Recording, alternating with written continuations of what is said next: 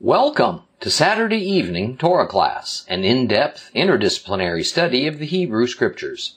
Tonight's lesson is week number 19, Deuteronomy chapter 15. Well, Deuteronomy 15 continues with the Lord's laws concerning helping the poor and the disadvantaged. And, God's character is such that He places the needs of the poor as a very high priority, but He also places the responsibility of caring for the poor on the shoulders of every individual in the community of those who are set apart for God. And with those having the most, He expects those to do the most. Now, as we prepare to read chapter 15, take notice that the God principle of release or remission is front and center. More specifically here in this chapter, it's release from debt or bondage. Now we're going to examine this concept very carefully because release or remission is one of the principles upon which mankind's salvation rests. Okay. Release, shmita in Hebrew, indicates a cancellation of one's indebtedness that often involved servitude in a very literal way in the ancient times. And the New Testament emphasizes that by means of faith in Messiah, we gain release from our debt to God due to our sins against Him and from our servitude to sin itself. Now, it is, of course, in the Torah where we find the principle of release thoroughly discussed. The New Testament fully expects the reader to already understand this principle. Now please also be reminded what Deuteronomy actually is. It is Moses' Sermon on the Mount. It is Moses expounding on the law. He's preaching, if you would. Therefore, Deuteronomy will take a stated principle or law, many of which we've encountered in the earlier books of Torah, and then go on to explain its meaning and intent and how the principle ought to be carried out. Now, sometimes things are modified slightly because the situation of living in tents out in the wilderness was significantly different than living in a settled life in villages and cities in Canaan.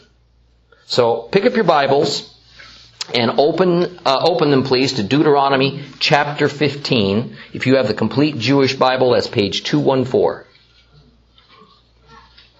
214. Read along with me.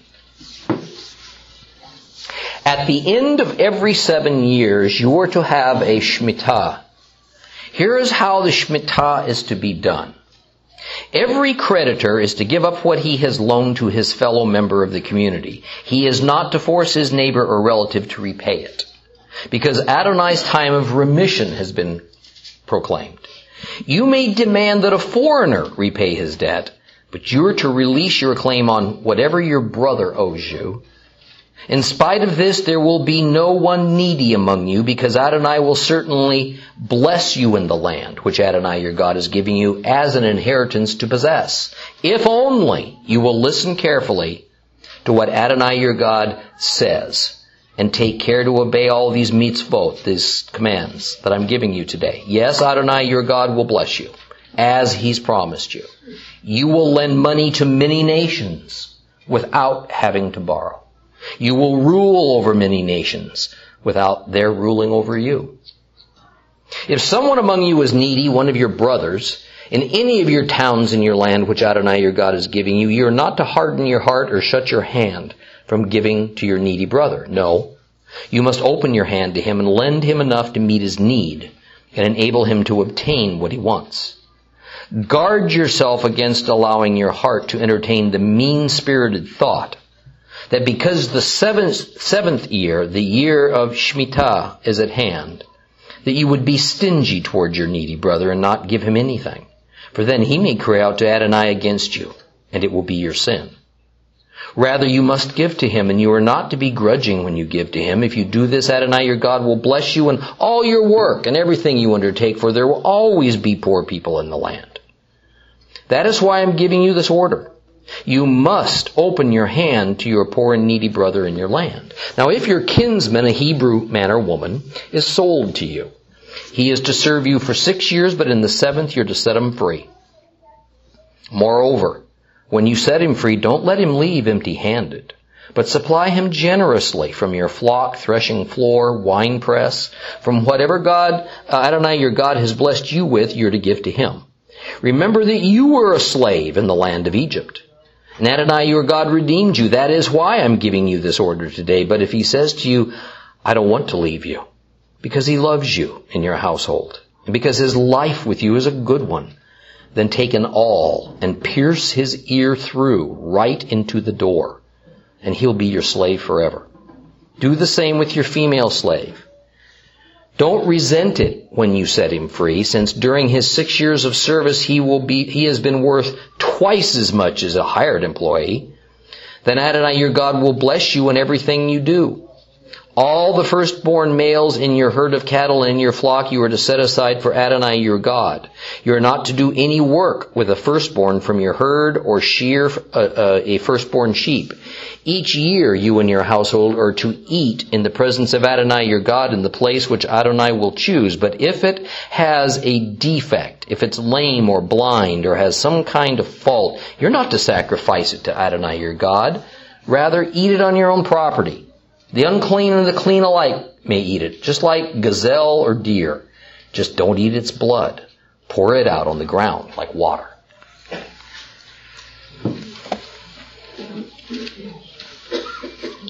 Within the first 18 verses, we find a set of 3 provisions of the law that are designed to properly care for and protect the most vulnerable and dependent of Israeli society, the poor people. And these laws deal with the things that vex the most needy of every society. Their inability to obtain loans. And if they get a loan, how do they pay it off? And then how that can often end up in indentured servitude, which was sometimes the only way a poor person had to pay back borrowed money or even to make a living.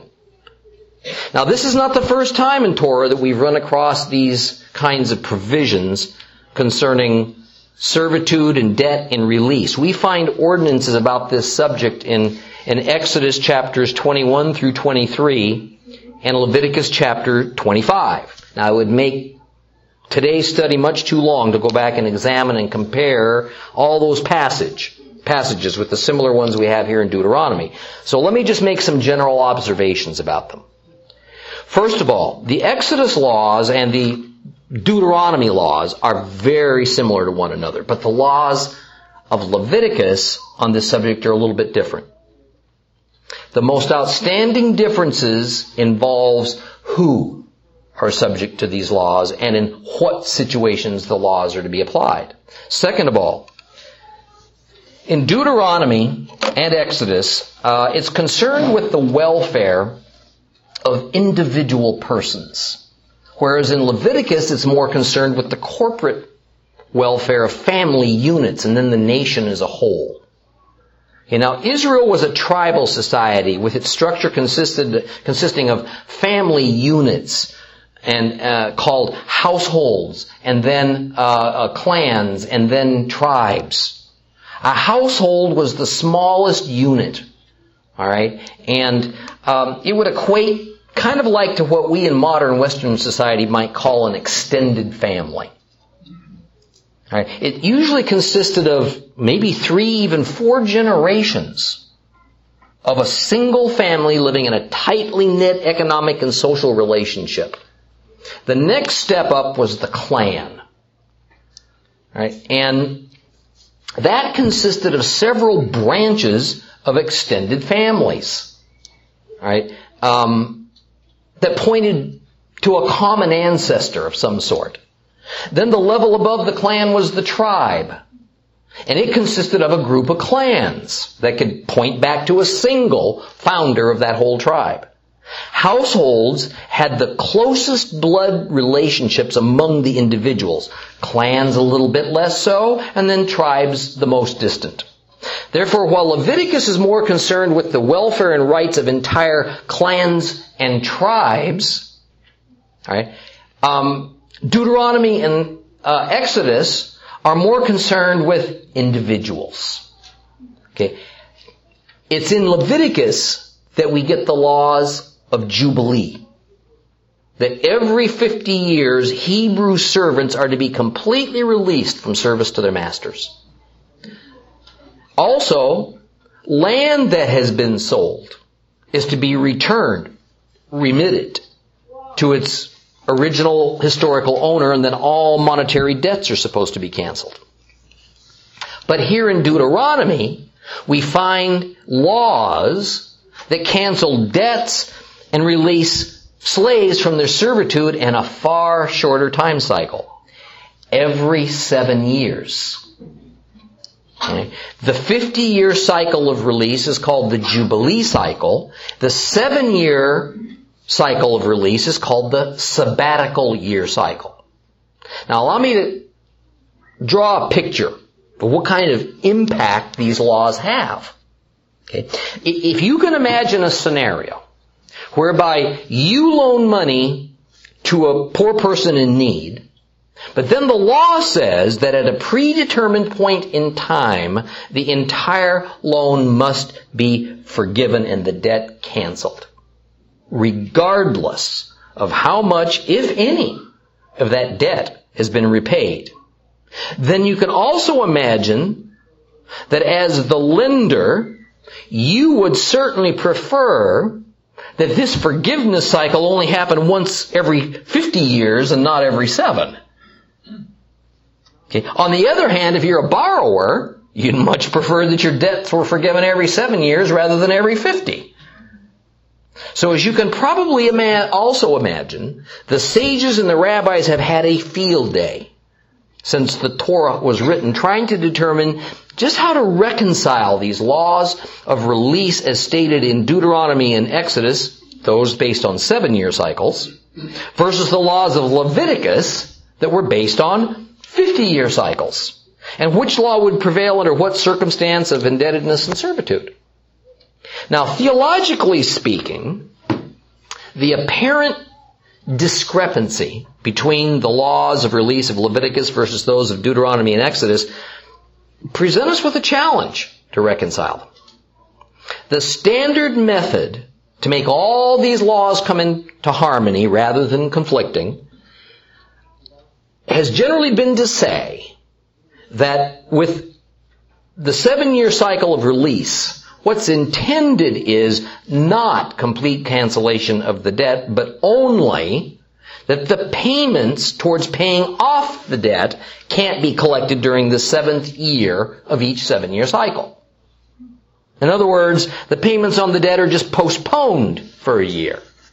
But then, after the year, after that year, the payments are due once again. But after a series of 7-year sabbatical cycles, 49 years, then in the following year, which is the 50th year, indeed debts are to be completely canceled, not just the payments postponed. Now the logic behind that reasoning is that one of the laws of the sabbatical year, the 7-year cycle, is that the ground is to be worked for 6 consecutive years, and then in the 7th, it's to lie fallow so that it can rest and rejuvenate. Since Israel would, especially when they first entered Canaan, be primarily a farming society, it follows that a peasant Hebrew who owed money couldn't possibly pay it back during the year that he was, by law, forbidden to grow a crop. Okay. Now, it would be kind of like making a law in the USA that every worker was to be given a furlough without pay for 1 year every 7, but he was still expected to maintain his debt payments. Now, a reasonably well-to-do person could plan for that kind of event by putting away, say, 1/6 of each year's income so that in the 7th year he had sufficient. But a low-income person who needs every penny to survive has no chance of saving up as much as he would need for that. The poorest of the poor, who typically didn't own any land, and who had to glean their food from the corners of the fields belonging to others, they were in an even worse position. They had nothing to start with. And therefore they had no means to store up grain and supplies or save money during that 6 years of divinely authorized field use, so that they could draw from their storage, their savings account, if you would, during the 7th year when growing was prohibited. Yet even those desperately poor might borrow money from time to time to survive. Then as now, the poorest among us are the most sensitive to any kind of economic disruption. We've seen that, haven't we? And please understand, a forced stoppage of growing crops for a full year every 50 years was bad enough. But a stoppage every 7th year was an enormous burden on Israel. And therefore there is no record to demonstrate that Israel ever observed a Jubilee year according to God's standards. No record of it. I mean, can you envision a time in America when all fields were to be given 1 year's rest, all debts forgiven, and it was the same year, coast to coast? Or that every kind of loan made to anybody was automatically canceled? The economic consequences would actually be a catastrophe. Okay, but things weren't then in their economic system like they are today in ours. You know, one of the issues we need to understand is how and for what purpose the lending of money operated back in those days. Okay, at first, particularly during the time of Moses and up until around the time of King David, lending money among the Hebrews was usually directed only towards the poor and the needy. It was rarely a business proposition. Usually it was an act of kindness, albeit an act of kindness ordered by God.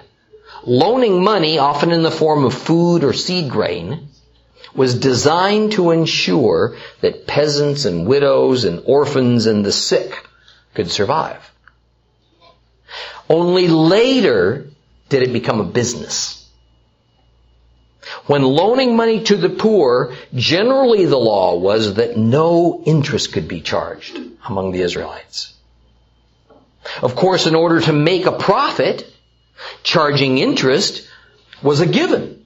So methods were eventually adopted to do that, but it was never meant to apply to what had always previously been pretty much a matter of charity for the poor.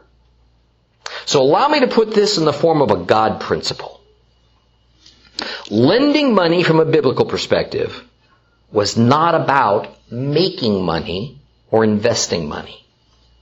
Rather, it was about the more well-to-do of Hebrew society assisting those dependent people in Hebrew society, usually called brethren or kinsmen, who at times had no other way to survive. Lending was the cornerstone of the Israelite welfare system. When we fast forward a few centuries in the Bible, we're going to find that indeed lending eventually did become a business. But generally speaking, it wasn't Hebrews who were the bankers. Rather, it was Hebrews who were borrowers from foreign investors. Lenders for profit were generally looked down upon by the Israelites as dishonest thieves. Therefore, it was the rare Hebrew who would become a banker, no matter how lucrative the opportunities, because he would also have become a pariah in his own society. And generally, it remained that way until the fall of Jerusalem to the Babylonian king Nebuchadnezzar in the early 6th century BC. Up in Babylon, Jewish culture changed dramatically.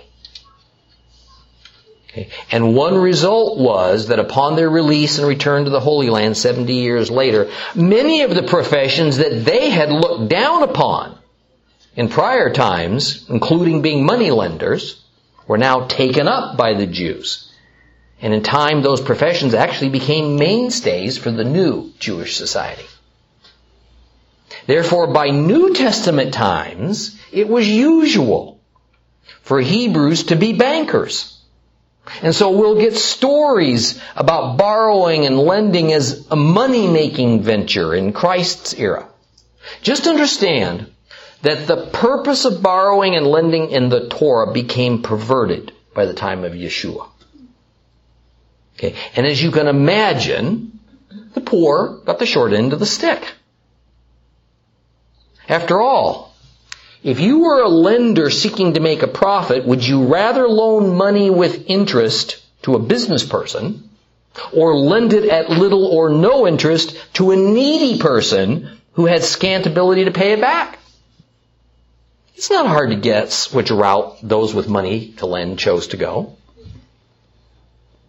Notice what the flavor of money lending is in our times. It's all about the wealthy controlling the money supply. It's about the rich getting richer by means of consumers having the need to buy the goods produced by the same wealthy businessmen that loan the money. Here in America, we're getting money by means of home equity loans and car loans and personal loans, and the use of credit cards, at one time at least, was rather easy for the middle class. It certainly wasn't so for the poorest among us. The system and purpose that the Lord laid down for loaning and borrowing has been virtually turned on its head over the centuries. Those who need money the most can't get it. And those who use the loans for making more money or buying things that are far more wants than needs usually have it pretty easily available and pay less interest. Since I believe that understanding the ancient cultures is central to properly understanding the words and intent of the Bible, let me add that borrowing and lending was, of course, a common thing since time immemorial. Okay. We have cuneiform tablets dating to before Abraham that lays out laws from various kings concerning borrowing, lending, and release. Most of the ancient Assyrian clay tablets that have been discovered by the scores of thousands are actually accounting records, all right, and business transactions. So as we've been learning, most of the things that God was ordaining as law for Israel, including the matter of social justice and release, concerned normal everyday matters that were also long established norms among the world's nations. Okay. Among the Mesopotamian cultures, it was common, for instance, for kings to release some of their subjects from debt or from slavery and from maybe their prison sentences as part of some coronation celebration. Of course, while it made the king look pretty magnanimous, the cost of it was on the shoulders who had paid substantial sums for those slaves or had lent the money. It couldn't cost the king anything. Okay. Later, we'll find the Greeks and Athenians releasing serfs from their land debt, even taking the land from the rich and powerful who took it from them and returning it to those who it rightfully belonged as a means of righting decades of social wrongs. It's interesting to note that these laws of Moses concerning release, debt repayment, and cancellation and so on only included Israelites. Foreigners had no obligations and received no benefits from these laws. Okay. This is made all the more clear in verse 3 because it separates the treatment of foreigners from the kinsmen, they're called. Kinsman meaning a member of Israel. Now in verse 4 is the crux of the matter. It says that the Lord's ideal is that there be no poor in Israel. The concept is that the Lord is giving Israel land for which they did not pay, vines that they didn't plant, fields they didn't clear, even cities they didn't build. Therefore, there is no reason at all for anyone to go without. And everybody should be provided for. By the way, this does not include, there are caveats to this, the lazy, the foolish, the criminal, and the rebellious. And if only, we're told here, only the Hebrews will obey God's laws about caring for the poor and releasing folks from debt and servitude as the Lord commands, then in return, He will bless Israel so abundantly that money and food won't even ever be an issue. There'll be so much. In fact, as it says in the following verses, the result of all this will be that Israelites won't be borrowing money from anybody. Foreigners will be seeking to borrow money from Israel. Now notice the final words of verse 6. You, Israel, will dominate nations. They won't dominate you. This is completely connected with the few words that precede it, which talk about lending money. The idea is that whatever person or society who lends money to another, they have a measure of domination over the borrower. Let me tell you a dirty little secret. The reason that America is so hated in many areas around the world is not so much because of our spiritual beliefs as we'd sometimes like to think. It's because we lend money to poverty-stricken third world nations and then want it back.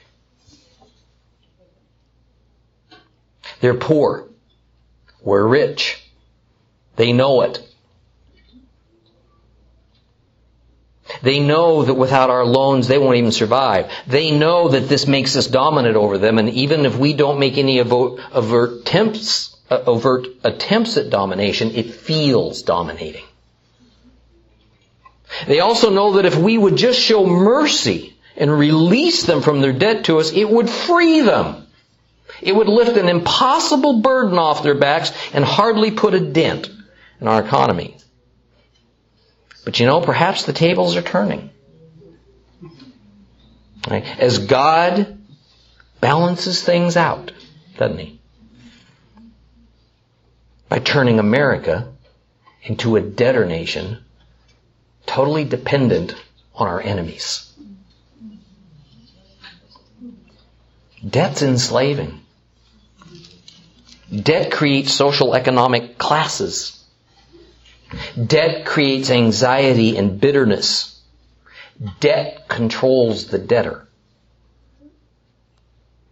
This principle of the lender being dominant over the borrower is at the heart of so many proverbs and New Testament commands for the one who trusts the Lord to avoid borrowing except perhaps for sheer survival. The New Testament cautions us that debt is equivalent to slavery to the one who borrows the money. It does not make borrowing or lending a sin, per se. It's more a matter of wisdom versus foolishness. Boy, are we ever learning our lesson on this one, huh? I hope we are. Let me expound a bit more on verse 4. It says there shall be no needy among you. See, this is one of those classic if-then dynamics that's at the center of Mosaic law. If Israel will do thus and so, then God will bless them. One of the areas I think is most neglected within Christ's church and perhaps the synagogue is an understanding of just what the Bible means when it speaks about the blessings and the curses of the law. Evangelical Christians especially like to point to Paul's letters, because he uses the phrase curse of the law on a few occasions, and the church often says that means that the law is inherently bad. I mean, this is really rather easy to explain, so let's just address it right here and now. Every law of God has two sides to it. A curse if it's disobeyed, a blessing if it's obeyed. A curse if it's disobeyed, a blessing if it's obeyed. The curse involves several elements. First, the curse is the result of sin, because being disobedient to God's laws is the definition of sin. What other definition is there? The ultimate spiritual curse of law breaking, of sin, is eternal death. The intermediate earthly and physical result of sin can range from a minor penalty all the way up to being executed. The curse of the law is not the law itself. The law is not a curse. And it's not called a curse in the Bible. Rather, the curse is the divine consequence of breaking the law. Just as the blessing is the reward that comes from God's hand for being obedient to His commandments. Now, what disciples of Yeshua are saved from is this eternal spiritual consequence, the spiritual curse of breaking the law. And that consequence is eternal separation from God. See, we're not saved from divine or civil discipline here on earth. Nor are we saved from the requirement to be obedient to God's commandments. What we have just read here in these first few verses of Deuteronomy 15 makes a crystal clear case of just how the law works. Obey it and receive its blessings. Be disobedient and receive its curses, meaning the punitive consequences. If Israel acts out that part of God's justice system designed to alleviate the suffering of the poorest of society, that part that's called release, shmitah, then Israel will be greatly blessed. If they don't, the earthly physical penalty will be that they will find themselves fighting for their lives. And they will be dominated by other nations in every imaginable way. As I said earlier, there is no historical record of Israel ever being obedient to even one Jubilee. And this disobedience automatically resulted in the stated consequence, the curse, coming into effect. They were under constant attack from their enemies. They were eventually driven into exile. They had to borrow money and be indebted to foreigners. And even now, with their return to their land, they are holding on by their fingernails and wondering why. And this is to be understood, by the way, as being a divinely ordained consequence. Verse 9 takes on the thought that would be most likely to enter the mind of a person who had the wherewithal to be a lender to the poor under the rules Jehovah has just laid out. Since every 7th year, whatever part of the debt that had not been repaid had to be canceled, and since a Hebrew bondservant who had enslaved himself to a master in order to either repay a debt to that master or just sometimes to have food, he was to be released from his bondage. Then as each 7-year cycle got near to its end, the lender stood to lose more money. You see, this 7-year cycle was set by the Hebrew calendar. It wasn't like buying a car, with a 7-year loan that began on the day you drove it off the lot and then ended 7 years later. Instead, each 7-year cycle was simply repeating a cycle on the Jewish calendar. It was not tailored to each borrower or indentured servant. So if a person borrowed money 5 years before the next release year came, the lender collected money from that person for 5 years before any remaining debt would be canceled. If that same borrower had borrowed money 3 years before the year of release came around, the lender would only collect repayment for 3 years and then have to forgive the rest. What happened if 1 year before the year of release came and a person came to you seeking to borrow money? But you knew that person would have to pay it all back in 1 year or you'd lose it. And that there was no way a typical peasant could ever pay back a sum of money in 1 year. Well, the thought would be that at some point before that year of release came, whether on the 7 or the 50-year cycle, that lenders would just stop loaning money to the poor. Because they didn't want to risk losing most of that money because the date of required debt cancellation was just around the corner. Well, to this the Lord says that if that happens, that poor person whom the Lord cares about so much is going to cry out to Him. And the person who refused to lend that money is going to incur guilt. Further says the Lord, get used to it. Get used to it. This is how it's always going to be, because there will, as it says in verse 11, there will never cease to be needy ones in your land. Here's the thing. We've talked a lot about how the Torah and the law are but God's heavenly ideals that have been put into writing on earth. These laws represent God's ideal justice system. I underline the word ideal. Because even though this is how God intends things to be, and one day after Jesus returns, it will be that way, mankind's fall and our current corrupted state makes the actual carrying out of these ideals to their fullest intended extent a practical impossibility, because sin is just too rampant.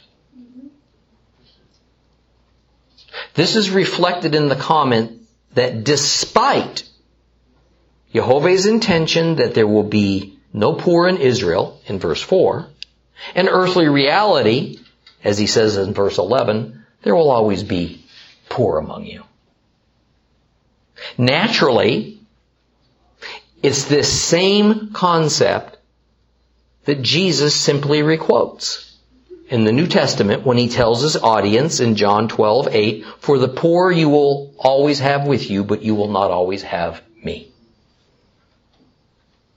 In verse 16 now, the situation is covered whereby an indentured servant, remember these are Hebrew servants in service to other Hebrews now, okay, that they would prefer not to be released at the end of the sabbatical or jubilee cycle, but to remain in service to this master.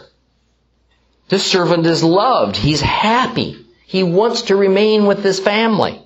This servant does not have to be released. He can stay at his own choosing. But if he does stay, he is to have a special mark put on him, indicating that his status is no longer one of being a forced slave, but one of choosing to be in service to his master. Now, I hope this subtle difference impacts you. There is an enormous difference between living in forced servitude versus committing to offer your service voluntarily. The first is the condition we are told that we have in relation to Satan before we're saved. The second is the condition the Scriptures tell us that we have in relation to Jehovah after we're saved. Now this mark of having freely chosen to be in service to a master is a pierced ear. Now the ear is the ancient symbol of obedience, because the ear is a word picture of listening and being obedient to the voice of your master. Recall, as we've discussed before, when the Bible says hearken or listen, it's translating the Hebrew word Shema. And Shema does not mean a kind of passive hearing, like listening to the chirp of a bird or the rhythmic splash of a waterfall. It means to pay attention to what your master is saying and to obey it. The topics of chapter 15 now take a right turn, beginning in verse 19, and deal with the required and expected sacrifice of the firstborn cattle. This falls in line with the regularly repeated demand that all firstlings belong to the Lord. Firstlings include everything, from farm animals to field crops to the tree harvest to sons born to a man. Only after these firstlings are offered to the Lord, thereby acknowledging Him as the source and the owner of all life, can the worshiper partake.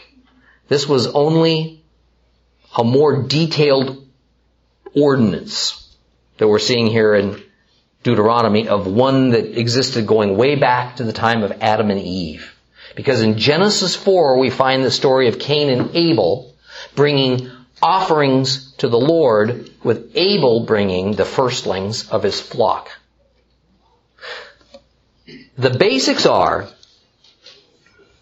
that once per year, firstlings are to be brought to the central sanctuary, tabernacle, later on the temple, where they're to be made a sacrifice by the priests. There and only there can the worshiper eat some of the meat of that sacrifice.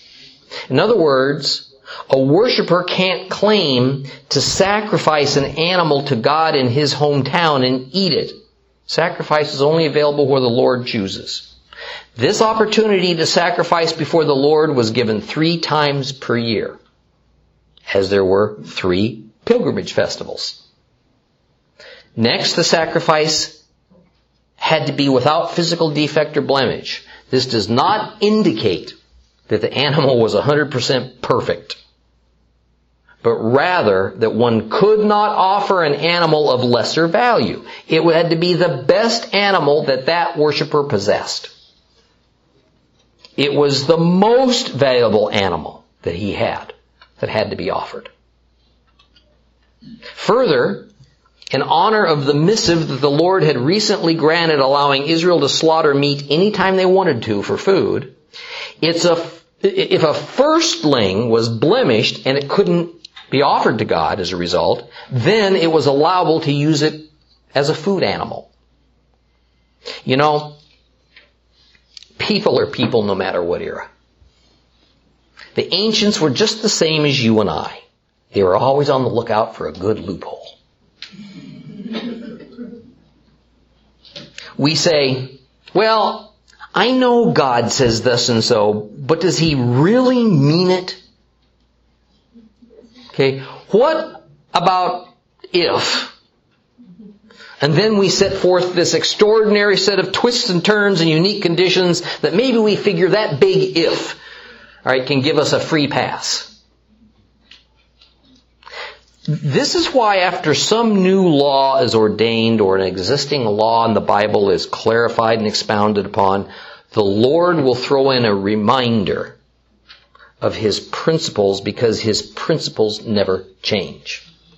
Therefore, in verse 22, Yehovah reminds Israel that the laws of firstlings and the laws of secular slaughter for food that He has just discussed did not negate other aspects of those laws just because He didn't repeat them. Follow me on that? Okay. So He says, remember, Defective animals that could have been used for sacrifice, if they hadn't been defective, are okay to be used as regular food. And the ritually unclean among you are eligible to eat these disqualified animals, just as the ritually clean people are. But also remember that in every circumstance, the blood from an animal used for food had to be drained. It had to be disposed of by pouring it on the ground. I have often heard it said, and it's the reason I want to close with this tonight, that if Jesus didn't specifically repeat an Old Testament commandment, then we have no obligation to it. Haven't you heard that? Well, that's just wishful thinking. No such principle exists in the Bible. As a matter of fact, I just showed you the principle that God said, don't think that this variation of the law somehow cancels everything before it. In fact, we find Jesus, being God, knowing how we sons and daughters of Adam think. So he stops right in the middle of his Sermon on the Mount, where he was expounding on the law, just as Moses is doing in Deuteronomy, and he says, by the way, folks, don't think I've come to abolish the law and the prophets. I've come to fulfill all this. Not one jot, not one stroke is going to pass from the law till heaven and earth pass away. We just read that in Deuteronomy, didn't we? That's what Jesus was reminding folks. That when he was talking about all these principles, that didn't mean that the law had changed. He was just doing what Moses did on Moses' Sermon on the Mount. We'll see you next week.